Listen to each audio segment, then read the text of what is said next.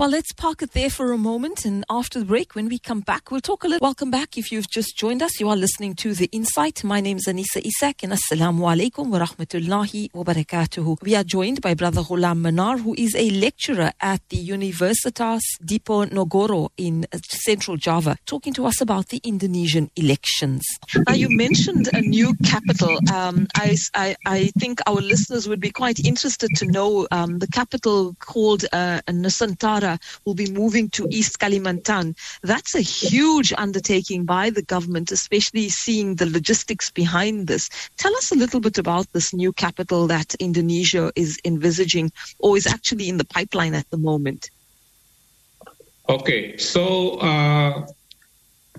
as we know that current capital of the Republic of Indonesia, Jakarta, right now is very dense. So we cannot, navigating the development of the urban development and also the problem that occurred just like the water, the sanitation and transportation. So President Jokowi, and he tried to trace back to the previous government, just like the policy of moving the capital actually already exists since the first president of Sukarno. But right now, I think that's the moment when the current capital is no longer can accommodate the system, no longer can accommodate the development of urban. So it needs to be moved. But, as you said, that this is a big things that we need to do.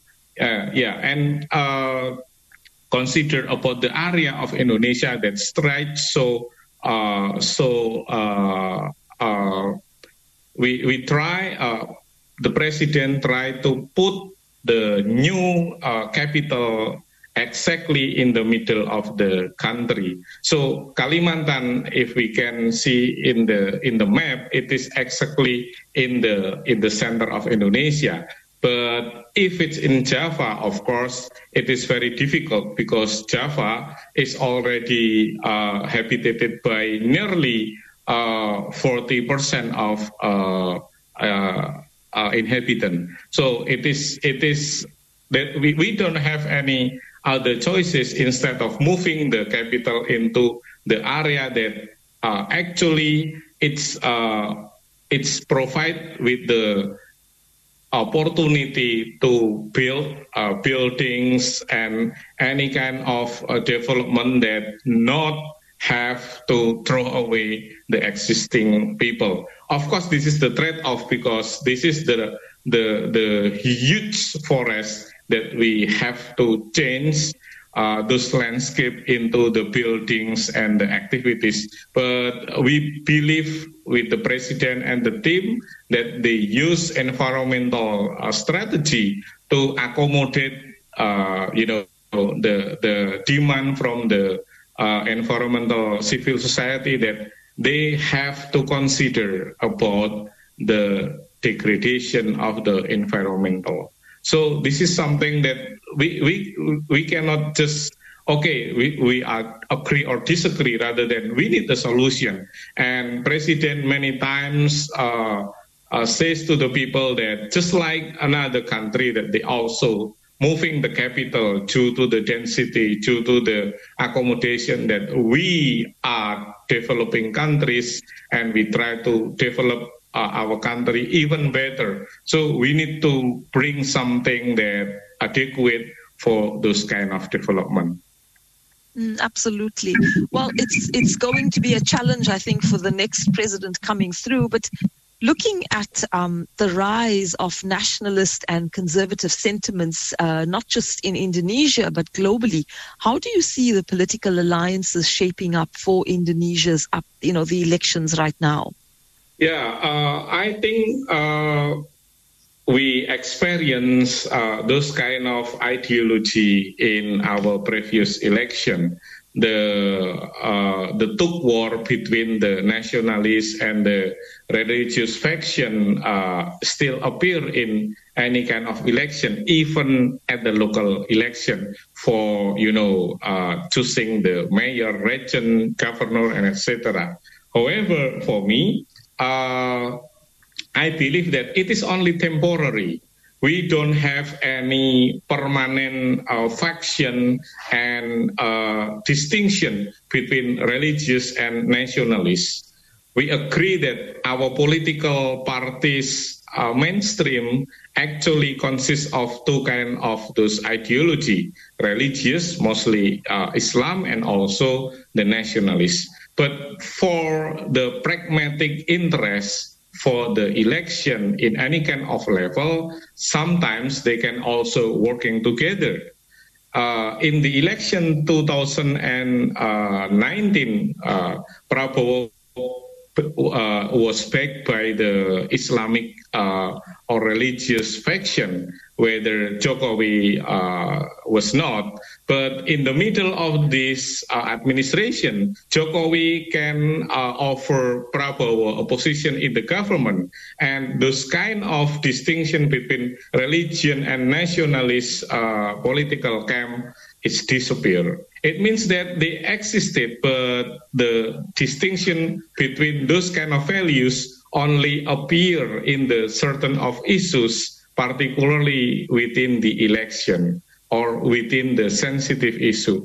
So this is not a permanent position that face-to-face between religion and nationalist faction in politics appear in the Indonesian political landscape.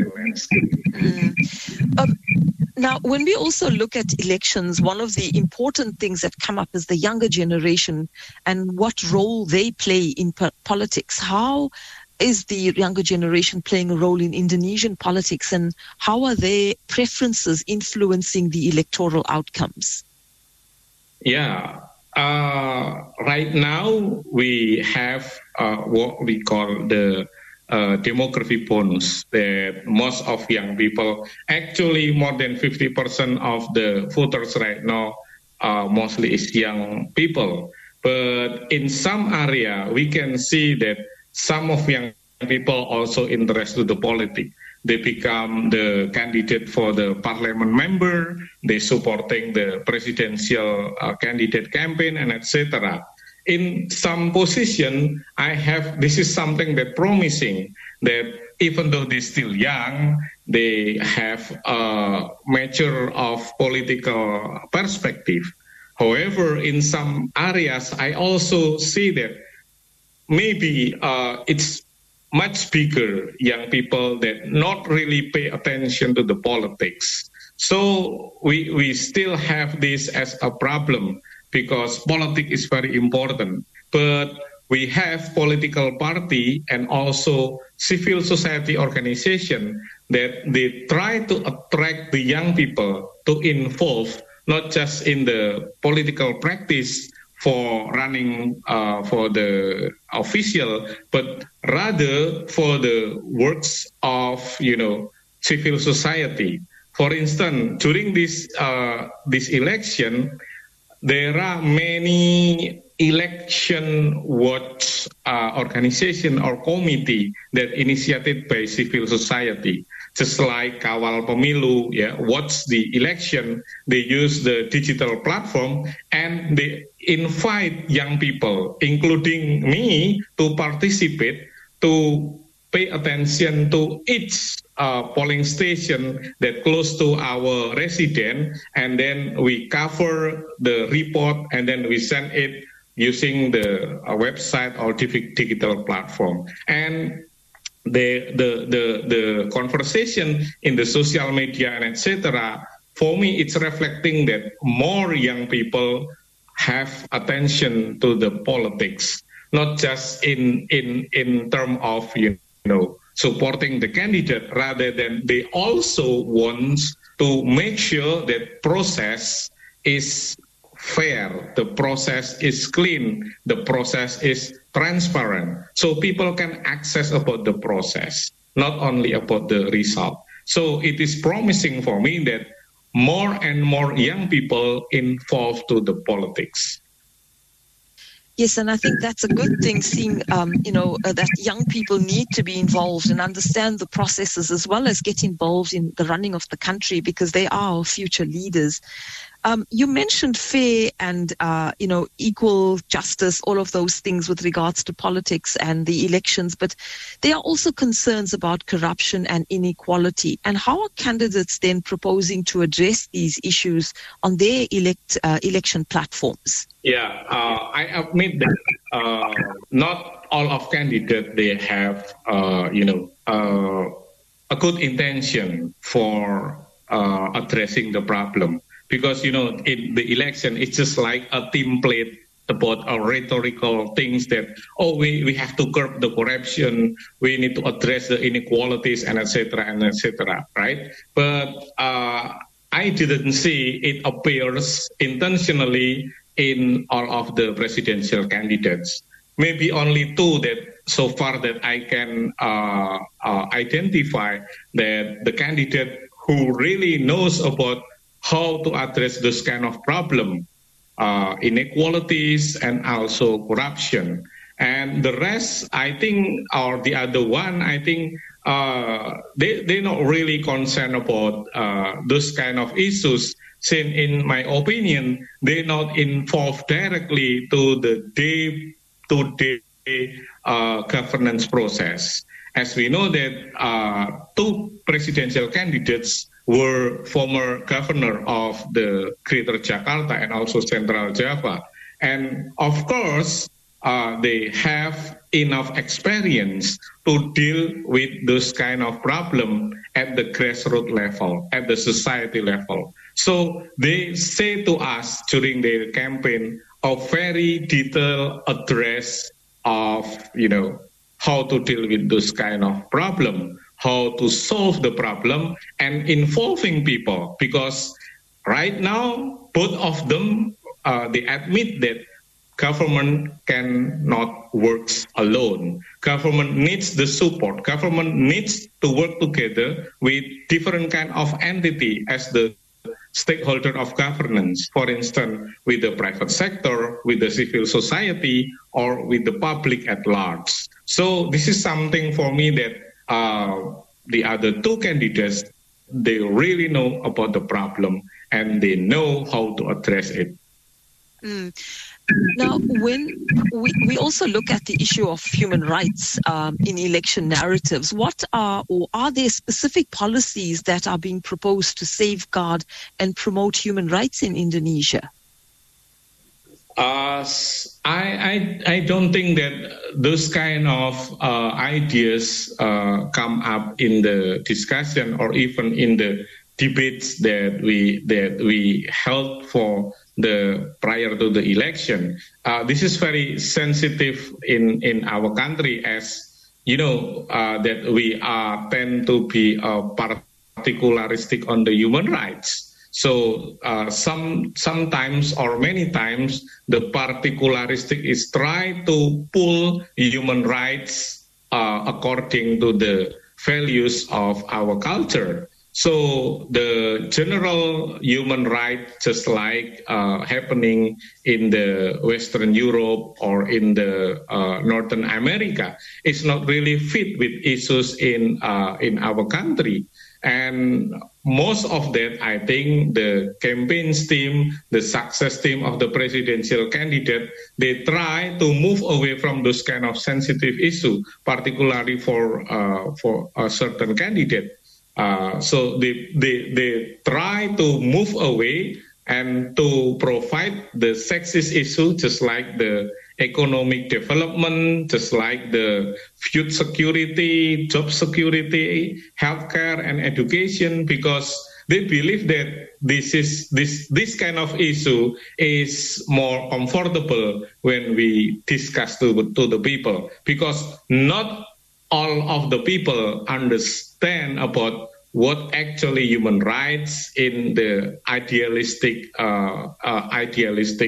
terminology, rather than they still concerned about their basic need, something that really happening in their daily life. Understandable. So, looking at the impact of technology, I'm not sure how your the election process would work in Indonesia, but what has the impact of technology and social media been on election campaigns and also the political discourse in Indonesia? Whoa, that's a tough question, but I think that's bring the very, very big impact, not only for the election, not only for the campaigns, but also for the political and the social matters in Indonesia. With the social media, people can easily transfer the information, even though it might be not true, but people already circulate it. So many people knows about it. So this is what's happening from the election to election, that the impact of the social media and the internet is very, very high. So sometimes people just rely on this kind of information, even though it's considered as false information, it's hoax. Therefore, the state, the government under the Ministry of Communication and Information, as well as civil society, also establish the channel for verifying the information, whether it is considered hoax or not. So this is something that we still work, and I believe that not only in Indonesia but also in different countries, that the spread of the social media also influencing the democracy, the government, the politics, and shaping the political perspective of the society. Therefore, I think we need to make some balance regarding information from the social media and also from the internet.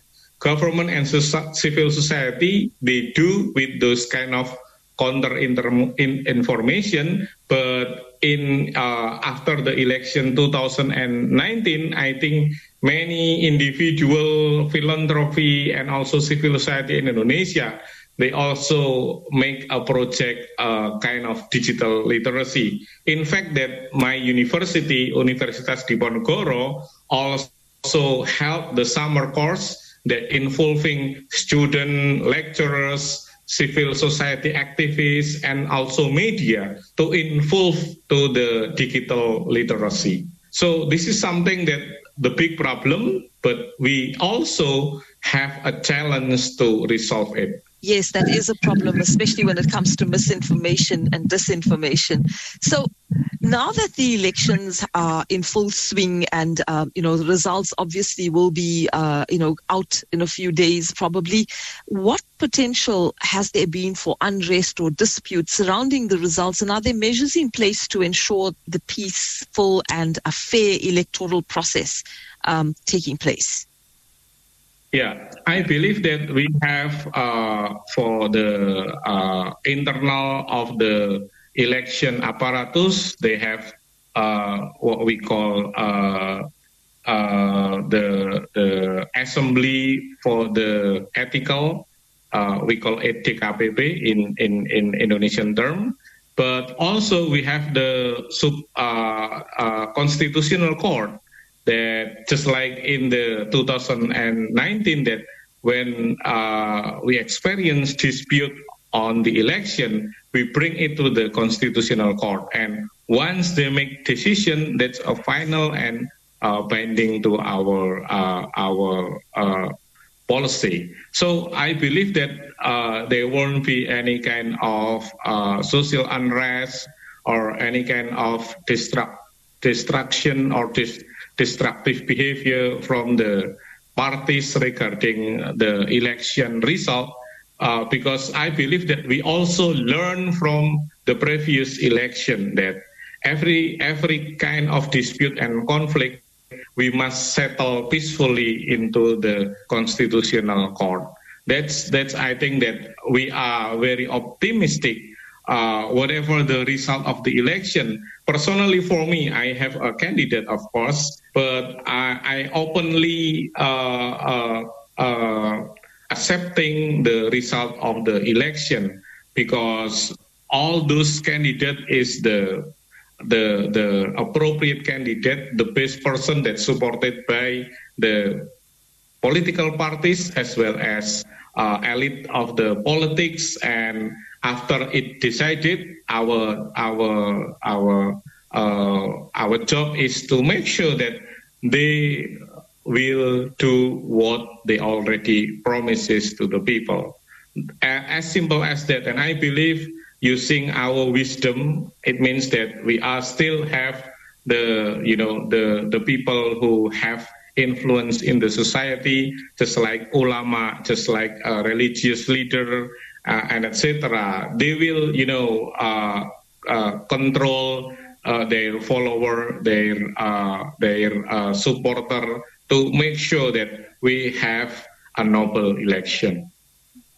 Alhamdulillah, that's a breath of fresh air coming from a country as big as yours, and as a person who belongs to a political party, to be able to say that, because we're not hearing the same from other countries. So that's really a wonderful situation to face. And I'm sure that inshallah we can say that the credibility and impartiality of Indonesia's election commission in overseeing the electoral process will also be one that will go through without any incident. Yeah, inshallah.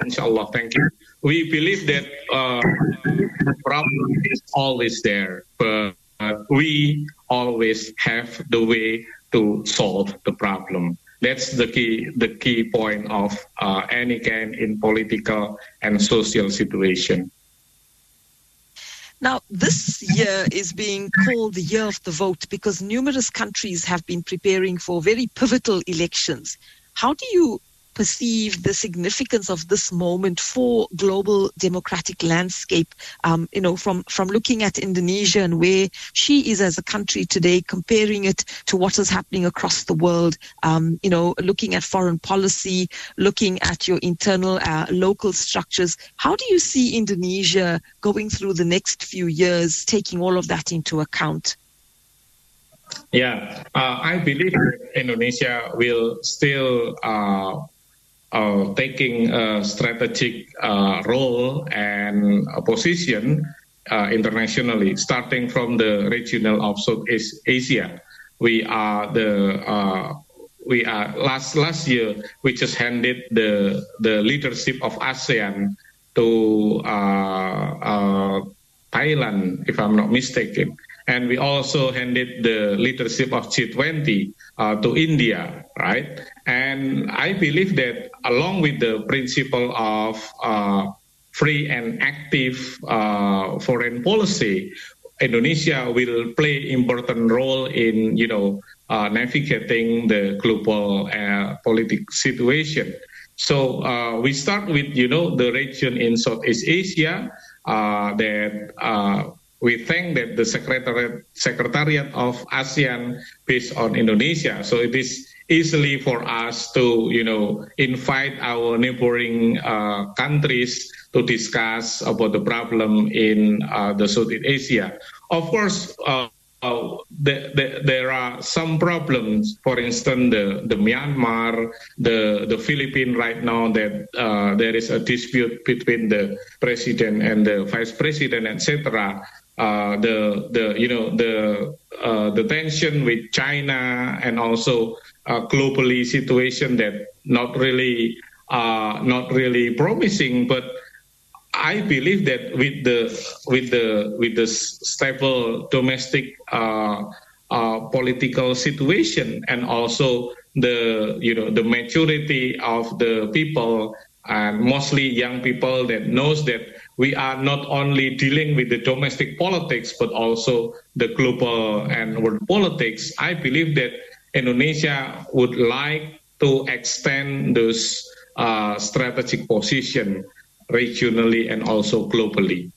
One more question, and I think this would be the last one. How do you see the outcome of Indonesia's election shaping the country's political and socio-economic trajectory in the coming years? I think this will depend wholly on who comes into power. I don't think so, because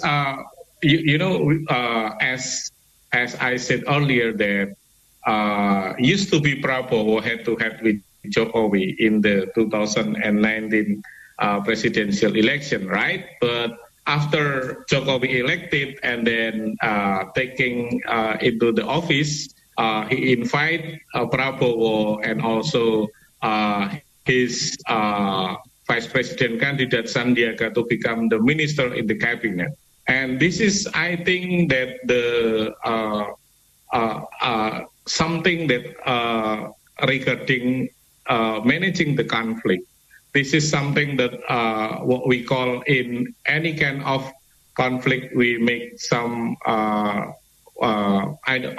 forget the terminology, that they together in the cabinet and also governing this country quite well, right? So I think no matter who will be elected as a president, those kind of pattern will always happen in the future, because we believe in the unity. We are different, but we have to unite as our symbol of Bhinneka Tunggal Ika. We are different, but we have to be one. So reconciliation, I think, after the election is very important. I just discussed with my fellow that maybe all of the candidates will join the cabinet in the future if they offer opposition, because we don't have, very stand political perspective, rather than, okay, we try to be pragmatic in terms of what is important for our national interest. I think 2010 election, presidential election, shows to us that how those kind of event still make our country in a peaceful situation. Yes, that's absolutely true. Jazakallah khair. I should say, Terima kasih for talking to us this evening. We really, we don't get to speak or learn a lot about what's happening in Indonesia. So Jazakallah khair to you for giving us an insight into the political situation and the elections taking place. Inshallah, we'll keep in touch. But we're really glad that you made time for us this evening. Yeah, inshallah. Alhamdulillah. Well, thank you for inviting. It is an absolute pleasure. Shukran for your time. And as they say in the Malaysian language, terima kasih. I hope I got that right. Yeah, shukran for your time. Much appreciated. Terima kasih.